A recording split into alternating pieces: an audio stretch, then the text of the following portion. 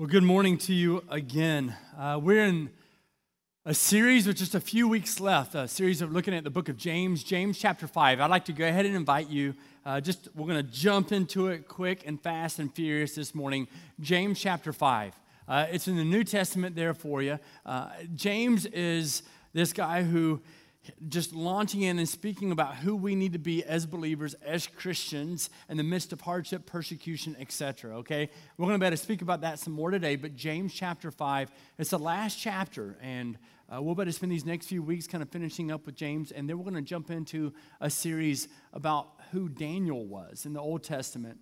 So much more than jumping into a lion's den there. And God rescuing him. And so we want to be able to jump into that series before we walk into, once again, a season of Holy Week, looking at Palm Sunday and also Easter. I don't want to call anybody out with the phone, by the way, but real quick, I've always wanted to, answer it. Like, hey, this is Pastor Joel. We're in a service right now. You want to come? Wouldn't that be cool? So if it happened, I don't mind one bit. I'm used to crying babies and everything else. But if anybody else has their phone go off in this service, that's cool with me. Just come hand me the phone. Wouldn't that be fun? I think it'd be fun. James chapter 5. James chapter 5, here we go. And this is what it says, beginning with verse 1. Come now, you rich. Weep and howl for the miseries that are coming upon you. Your riches have rotted, your garments are moth-eaten, your gold and silver have corroded, and their corrosion will be evidence against you, and will eat your flesh like fire. You have laid up treasure in the last days. This is what I was telling people before, this is what I read to my children every night before bed. Right? Isn't that great? It's like, oh, I'm going to sleep well. Yes, your flesh is going to be like a fire, and it's going to rot, and it's going to be amazing. But it's still important for us to be able to look at this and go, what's this communicating? He's calling out, hey, you arrogant rich people, learn some lessons in lament. Why? Because if you don't, you're going to have buckets of tears that are pouring out when Christ returns because of the ways in which you are treating other people. He's calling this out. It's the words of Christ in Luke chapter 6 where it says, woe to you, woe to the rich. You've already received your consolation. That's all you get. And now he's calling this out. Now, I want to go ahead and address this because I'm going to run pretty fast today. I'm doing 12 verses, James 5, 1 through 12. But know this. This isn't saying that if you're wealthy, if you're rich, it's wrong. That's not what it's saying. What it's saying is it's helping us to evaluate the way we handle that, and what you have to do is go, wait a second, where do you find your hope? In fact, if you want to know if the wealth and the possessions that you have are good or bad, this is what you have to do. You need to have some honest evaluation, an honest assessment of whether or not that's where you find hope. If that's where you find hope, then there's an issue, there's a problem. And so he's speaking to these guys who have found their hope in their wealth, in their possessions. And so now he's calling it out and going, no, it's not about you necessarily having the money, but the way you're handling your life and the way that you find hope in those possessions is a problem. And that's tough for us because we can justify really anything in our life. And so he's calling this out. He's frustrated because of the oppression of other people. He's letting them know this is not going to last. Don't you understand? Sirach, which is S-I-R-A-C-H. S-I-R-A-C-H. It's one of the letters in the Apocrypha. The Apocrypha, to let you know, is simply some letters and some writings that were not included in the biblical canon, but still hold some significant weight. That's what the Apocrypha is. And there's numerous parallel passages that we find in the Bible, but also in the Apocrypha that all state the same thing, that talk about, hey, listen, you better lose your silver for the sake of a brother or a friend. Don't let it rust under a stone and be lost. Lay up your treasure according to the commandments of the Most High, and it will profit you more than gold. And so here's James jumping in and letting them know, listen, you better make sure that you're living according to what Christ desires of you. I know there's hardship. I know there's persecution. The movement of Christianity it was exploding. I mean, it was fast. It was just like, boom. And even in the midst of that explosion, one of the things that's so phenomenal about that explosion is it was in the midst of tremendous hardship and suffering and persecution. Not like, hey, ha ha, you're a Christian. We're not talking about that. That's not persecution. That's someone acting in ignorance. They're walking through hardship, persecution, some really horrible difficulty, and yet Christianity was exploding. Why? Because they found their hope in Christ and in nothing else. And so here's James, and he's telling them, listen, live Christ.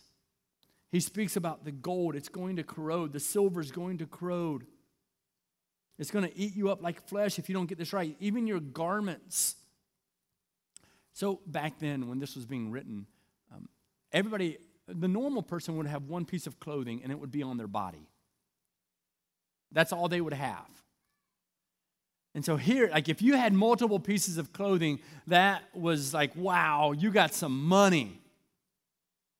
And so he's letting them know, like, remember who he's writing to. He's letting them know, even if you only have one piece of clothing, make sure you have the right perspective. But listen, all those clothes, those things that you think are so awesome and so great, they're not going to last. Where are you finding your hope? What are you putting your hope in? And he just keeps hammering this point home over and over and over again. If your hope is in anything other than Jesus Christ, you're going to be in a world of hurt.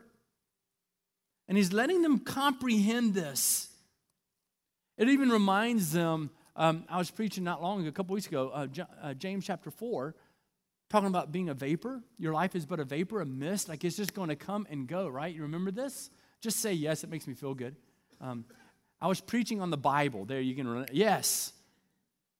And your life is like a vapor. It's like a mist. And he's reminding them of this and going, listen, wealth is going to rot. Moths are going to eat your clothes. Gold and silver is going to corrode. It's all temporary. It's all temporary. And again, it's not wrong to have wealth. David had tremendous wealth. Solomon had tremendous wealth. But it is a matter of where you find your hope. And that honest assessment is hard. So he's addressing this with them. He's helping us to determine how we even know if wealth, money, has become too important to us by whether or not we are finding hope in that or hope in Christ. And then he continues and he says this, behold, the wages of the laborers who mowed your fields, which you kept back by fraud, are crying out against you. And the cries of the harvesters have reached the ears of the Lord of hosts. You have lived on the earth in luxury and in self-indulgence. You have fattened your hearts in a day of slaughter. You have condemned and murdered the righteous person. He does not resist you.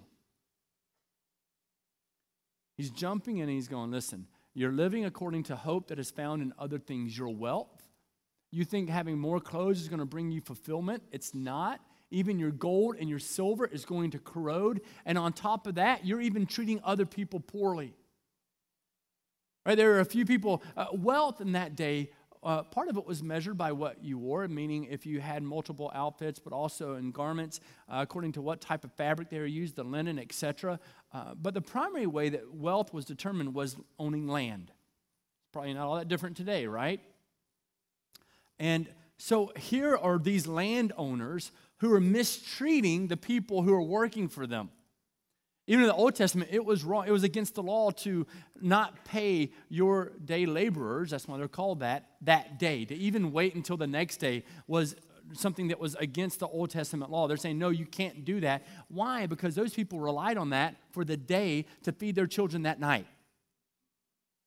And so now people are going hungry and they're struggling, they're suffering, they're in persecution because you are taking advantage of them so that you can gain more for yourself. And all of this is unfolding. And he's letting them know you're not living according to God's will.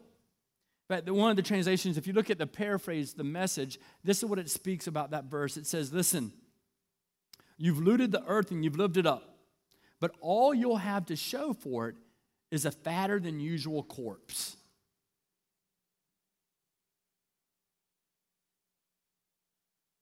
way to go. You can't take any of it with you. You're bullying other people by taking advantage of them. You know that Moses forbade withholding wages. You know that they have a family that's depending upon you paying them. You know that the income that you are receiving by having all this land is significant. It is a lot, and yet you're paying people according to what they will actually work for, not what they're actually worth. Do you see the difference?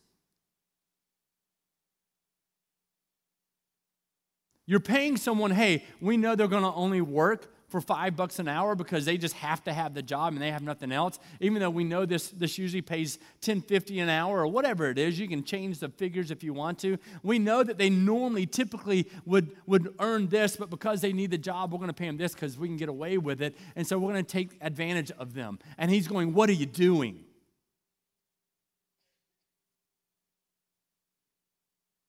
Why? Because God cares about integrity. And he's saying, maybe this is a question we need to process. Some of us, maybe we even need to evaluate this and to correct a prior wrong because we've done that very thing.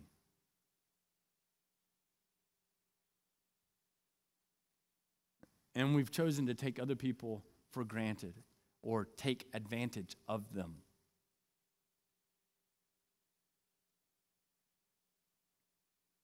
And then he jumps into verse 5 where he's letting them know, listen, you fatten your hearts in a day of slaughter.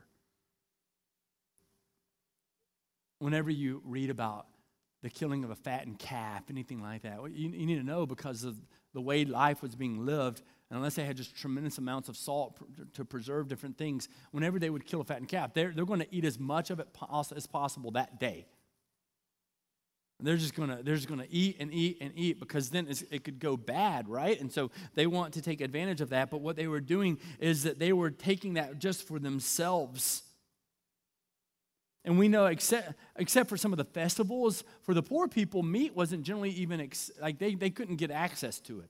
They didn't have that type of money for the normal person living in that day. And so except for those festivals, we know that there they are, they're starving, they're hurting, and now they're just hoarding and gorging as much as they can, even though they know that what they can't eat, even that's going to go bad.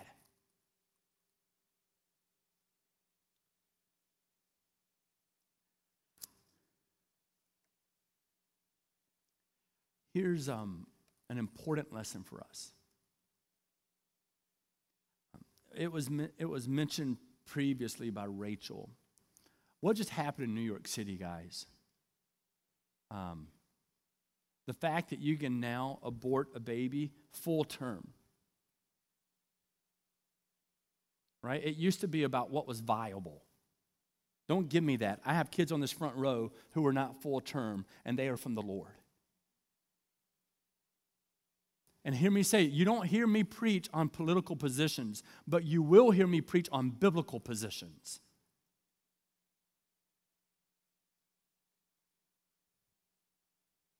And one of the things that we need to learn today, and what they were having to be taught even then by James, is that living by what is legal doesn't mean that you're living by something that is godly.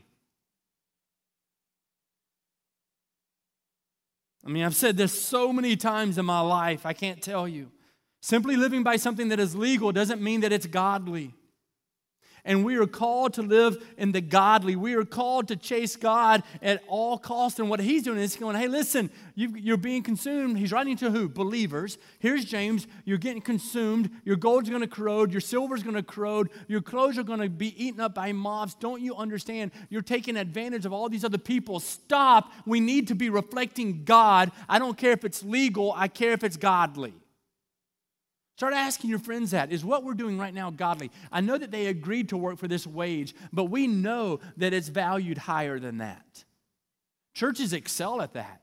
We go, well, it's ministry. You're supposed to be just broke. Now, I'm fine. Hear me say that. I'm not talking about me, but I've been there. I've been there where I've prayed for checks to come in the mail. And I'm going, what are we doing? How are we going to process this? And so he jumps in, he says, this is what I want you to do. He's giving instruction on how to be godly, to be a believer in the midst of hardship and persecution. No matter what the scenario is around you, this is what you need to be doing. And he says this, be patient then. Be patient then, brothers and sisters, until the Lord's coming. They were waiting for the Lord to return any moment, okay? But he's saying, be patient until then. And to make a comparison, a parallel, he then says this, see how the farmer waits for the land to yield its valuable crop, patiently waiting for the autumn and the spring rains. We know there, in that area of the world, they had at least 2 different growing seasons. Here, because of the weather, we have one. July 1st or July 2nd. And here they are, and they're going, wait. They're waiting for those spring and those autumn rains to come, and they're desperate for them because this is truly survival for them. And he's like, I know you're waiting on the Lord as well, but it's as dry and as parched as you are, because that's the dry season, know that the rain will come. Some of us in this room, even right now, are in a season of life where we're in the dry season. Maybe it's because of our marriage and where it is. Maybe it's because of employment, whatever it might be. Maybe it's physical illness, but we're in a dry season. Some of us are in a dry season just because we're arrogant and we're cocky and we're prideful and we don't want to give up anything that we desire, regardless of what God says. Which really means that you've chosen the dry season for yourself, but we're in a dry season nevertheless. And what James is communicating is be patient. The water is coming. Christ is returning. He is the answer. He is the way and the truth and the life. No one comes to the Father except through him. Be patient, even in the midst of the dry season. And some of you have been in those dry seasons, and some of you are a testimony that even out of the dry seasons, you have seen the living water in the name of Jesus Christ come and bless your life. So he's saying, be faithful. He says again, you too, in verse 8, be patient and stand firm. Establish your hearts because the Lord's coming is near. Don't grumble against one another, brothers and sisters, or you will be judged. The judge is standing at the door. It's the very first thing he's trying to make sure we understand is that we need to be patient. We have to be patient and just keep running. Grind it out. Another thing he's telling us, and this is again, James, writing to believers, he's like, if you really know the Lord, this is how you now need to live. You're going to be patient. You're not going to take advantage of everybody around you. You're not going to find your hope in the wrong things. And so in order to do that, you're going to be patient, and then you're going to stand firm or establish your hearts in him. You're going to care more about God and about Jesus than you are yourself. That's what that's communicating. You're going to care more about that than anything else. You're going to let your faith be firm without wavering. You're going to practice faithfully what it is to look like Christ. And even when you're worn out, you're going to keep fighting. Another way to say it is we need to resolve to remain faithful in all situations. It's a decision you make. That you're not going to give up and you're not going to go, wait a second, it's too hard for me right now. You're going to resolve to remain faithful in all situations. Knowing that the rain will come. But one of the ways to think about standing firm, establishing your heart in Christ, I think James, one way to think about it is he's encouraging the believer to live a life reflecting Christ and not only carrying his name. So that's a good way to think about it. We need to learn, James is encouraging them to claim more than the name of Jesus, but to actually carry his life. And this is what I mean by it, especially in this type of area. Everybody claims to know God and to know Jesus. They claim that, but they don't carry his life. They don't carry his grace. They don't carry his forgiveness. They don't carry his reliance upon the Heavenly Father. They claim something by name, but they don't live it with their life. You know what I'm talking about, right? That's worthy of an amen. Amen. Because every single person in this room has been there before. We may claim something. It doesn't even have to be your faith. You may claim something, but you don't really grab hold of it and say, this is how I'm going to live my life. We say, hey, I'm on a diet. I'm going to get in shape. And I can tell you right now, I have a hankering for Oreos. I'm going to the store after this. Right? We claim something, but then do we really carry it out? Do we live it? Do we make sure that that's a part of who we are? And there are too many people today who are claiming the name of Jesus Christ, but they're not living it out. They're not carrying his life with them. And we got to get honest with ourselves. Because these people are walking through crazy difficulty.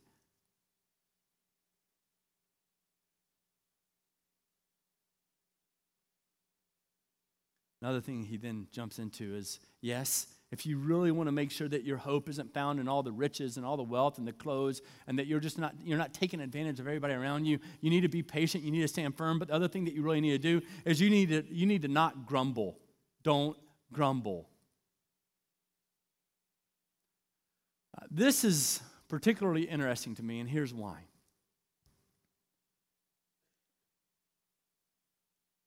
He's speaking to people. If you get any, make sure you just try to listen to this. Please, please, please. He's speaking to people who are trying to eat that day. And he's speaking to people who the only clothing they have on is what is all they have. And he's telling them, don't grumble.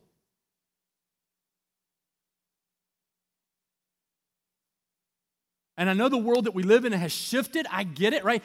When I was growing up, here was the difference. When I was growing up, a vacation was my parents dropping us off at my grandparents so they could go to a conference for the church. And that was like living large, because I thought it was vacation because whenever I went to my grandparents, I got Pringles. Pringles and Yoo-Hoo. Yes, it was out there when I was a child. Like that's why I'm so strapping today. I lived on Pringles and Yoo-Hoo. But that was good stuff. And now my kids are like, well, we only went on 2 vacations. All right? Right? We start to shift the way we think. I used to be so incredibly grateful for the bags of clothes that would show up at my front door. And life has shifted. And so here he is writing to people who only have one piece of clothing, who are trying to feed their kids for that one day. And yet, even in that situation, we're saying, don't complain, because if your hope is in Christ, you got all you need. Amen. And so when I evaluate the situation within our world today, I go, wait a second, who are we to complain? Even if we are to die, if you die knowing Christ, you will have an eternity rejoicing and worshiping the God of all gods. Once again, that's called a good day. And he's writing to these guys and saying, don't complain. And some of us, we can't make it until 5 o'clock tonight without complaining about something. You know what? This meat that I just ordered, I don't know if it's warm enough. You know what? I asked for some queso and they cheapened it. They barely gave me any. And we live in a world of complaining rather than living in a world that is hopeful in the name of Jesus. But that's something I would encourage you to do today. Is every single time, this week, this year, this life, every time one of your friends or a family member complains about anything, call them out and say, you know what, I hear you complaining. I know that's not what you want to do. Just make sure I'm not around for that. But why would you not do that? Because these are instructions from James to the believer of stop complaining.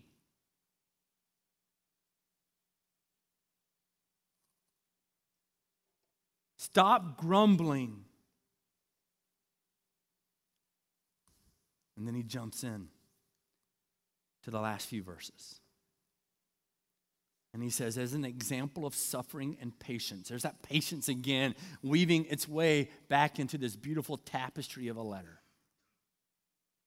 As an example of suffering and patience, brothers, take the prophets who spoke in the name of the Lord. Behold, we consider those blessed who remain steadfast.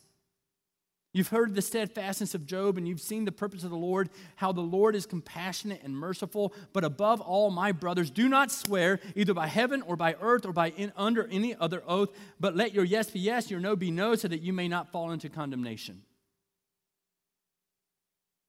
He knew that the majority of these people were Jewish of nature. They're looking at these prophets of old, and they are mentors, and he's telling them, listen, learn from them. They walked through horrendous things, and yet they remained faithful. And he uses specifically the example of Job, who we know had suffering and loss all around him.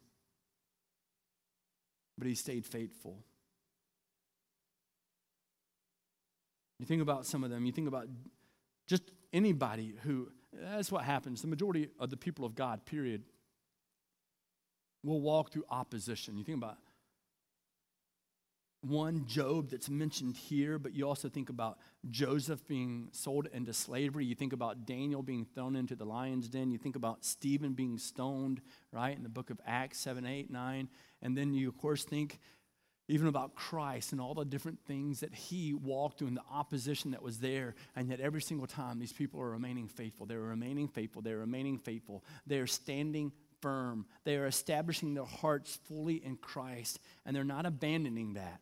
Even if that's the only piece of clothing that they have on, even if they're not quite sure how their kids are going to get fed later on, they're not complaining, they're not grumbling, and they're staying true to who Christ is and how God has designed them.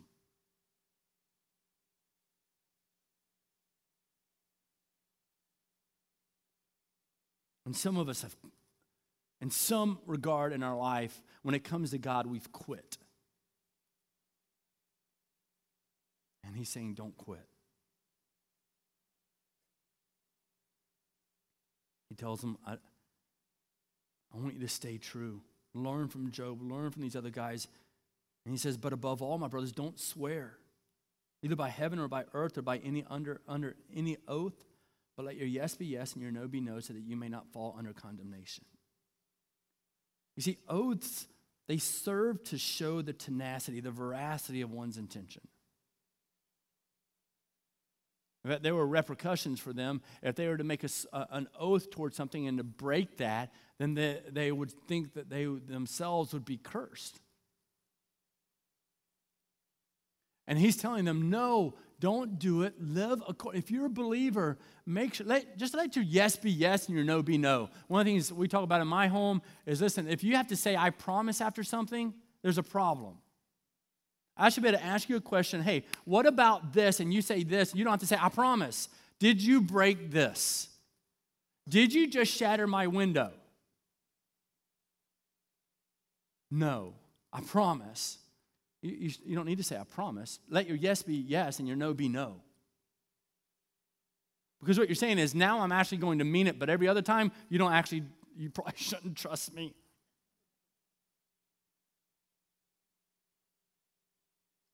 He said, can we not be people of integrity?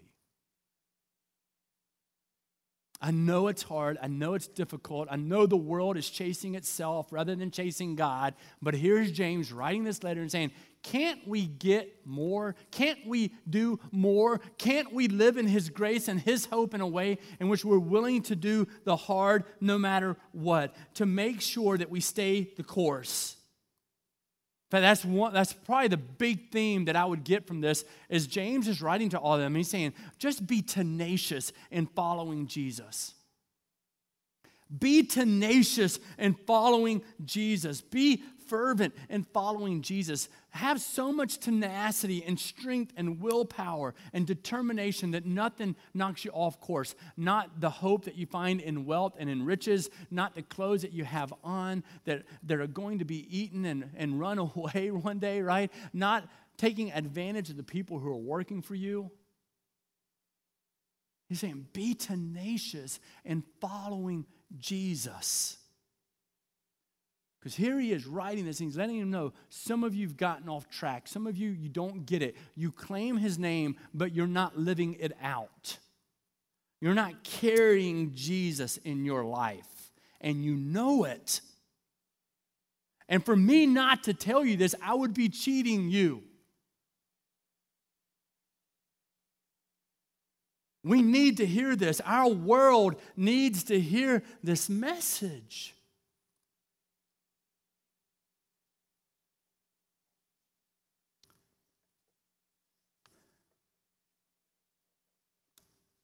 I want to conclude with a story this morning. My friend Tom Langworthy is here. I'm going to ask that you stand up for just a moment. I don't normally do this, you know that. I know the camera operators are going, he's in the dark. It is so good to have you here, brother. So if you don't already know, and I don't want you to fall over so you can sit down. And you're going to know why I'm saying that in a second.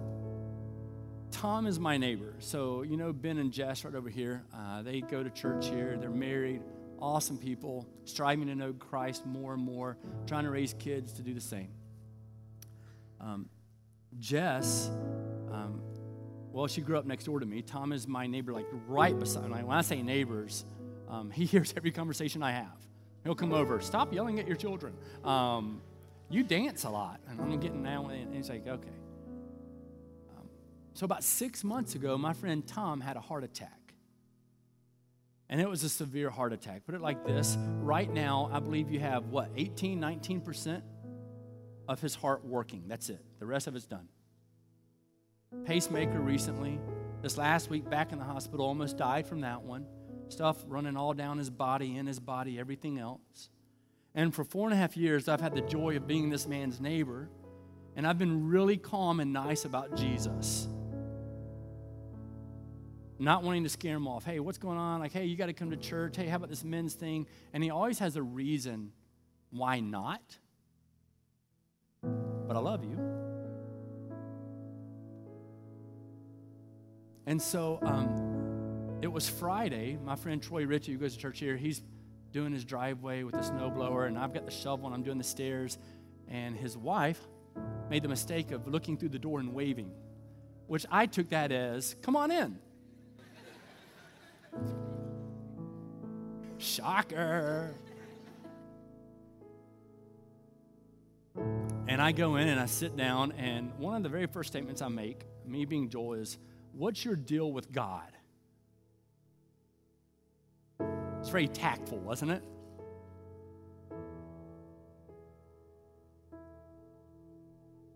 Because he is literally waiting for a phone call with all the tests for a heart transplant. Within 3 to 4 hours, he has to be at the hospital. That means they're taking, this is where he is physically. He knows this. Where he is right now is they need to find a heart beating in the heart, in the chest of someone else right now. And when that person dies, they need to get it out of that chest fast enough to get it into his chest so he has hope of living. That's real. Is that real enough for you? And so I sit down with him and I say, what's your deal with God? He goes, well, I just don't like organized religion. And me being Joel, I said, that's a bunch of crap. That's you not wanting to take the responsibility for the faith that you claim. Pretty close?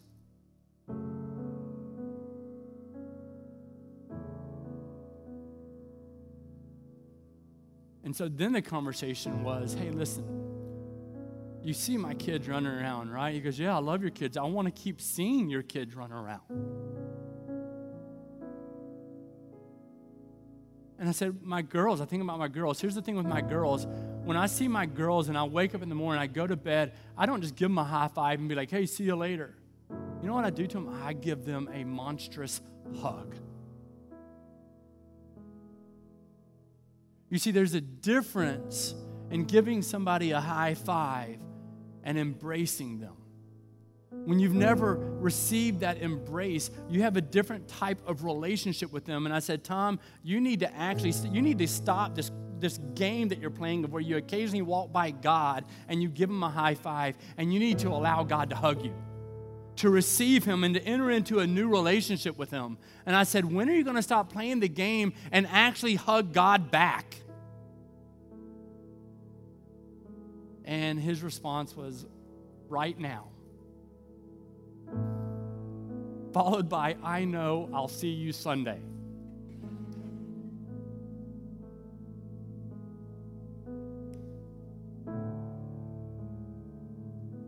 And there are so many people that I know who are treating God with an occasional high five as they run by, rather than allowing him to come in close and to say, I want all of you.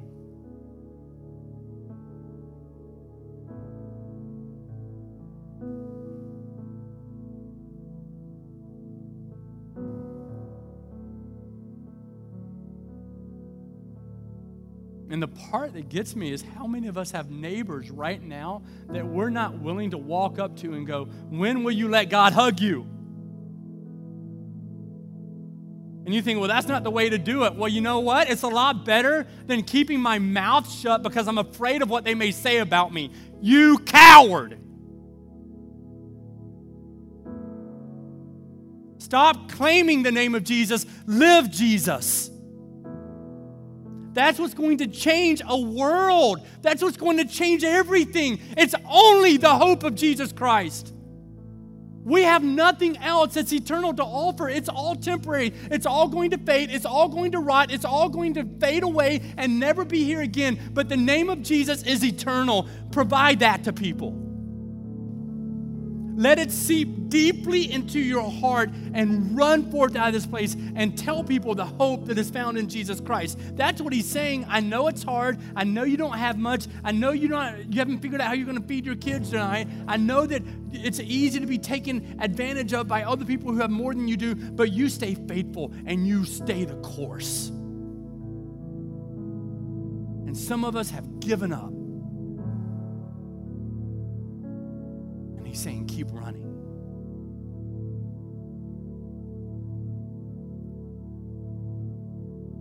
Friend, I am going to pour my life into yours. And in a way, I feel sorry for you.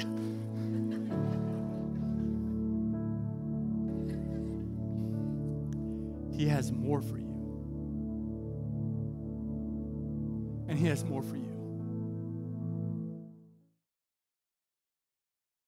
I pray that you will be tenacious in following Jesus. Some of you are tenacious in all kinds of things. You're tenacious in following a sport and making sure that you make enough money that you want to make to have as many homes as you want to have, whatever it is. Be tenacious in following Jesus. Allow him to come in close enough to embrace your life. And for you to receive that and to embrace him back, be tenacious in following Jesus. Know his strength. Know his power, know his grace, know his forgiveness, and run after his goodness. Run after it. And be tenacious in all that you do in the name of Jesus Christ. Carry more than his name. Carry all of them because it brings eternity. May God bless you. May God keep you. In Christ's name.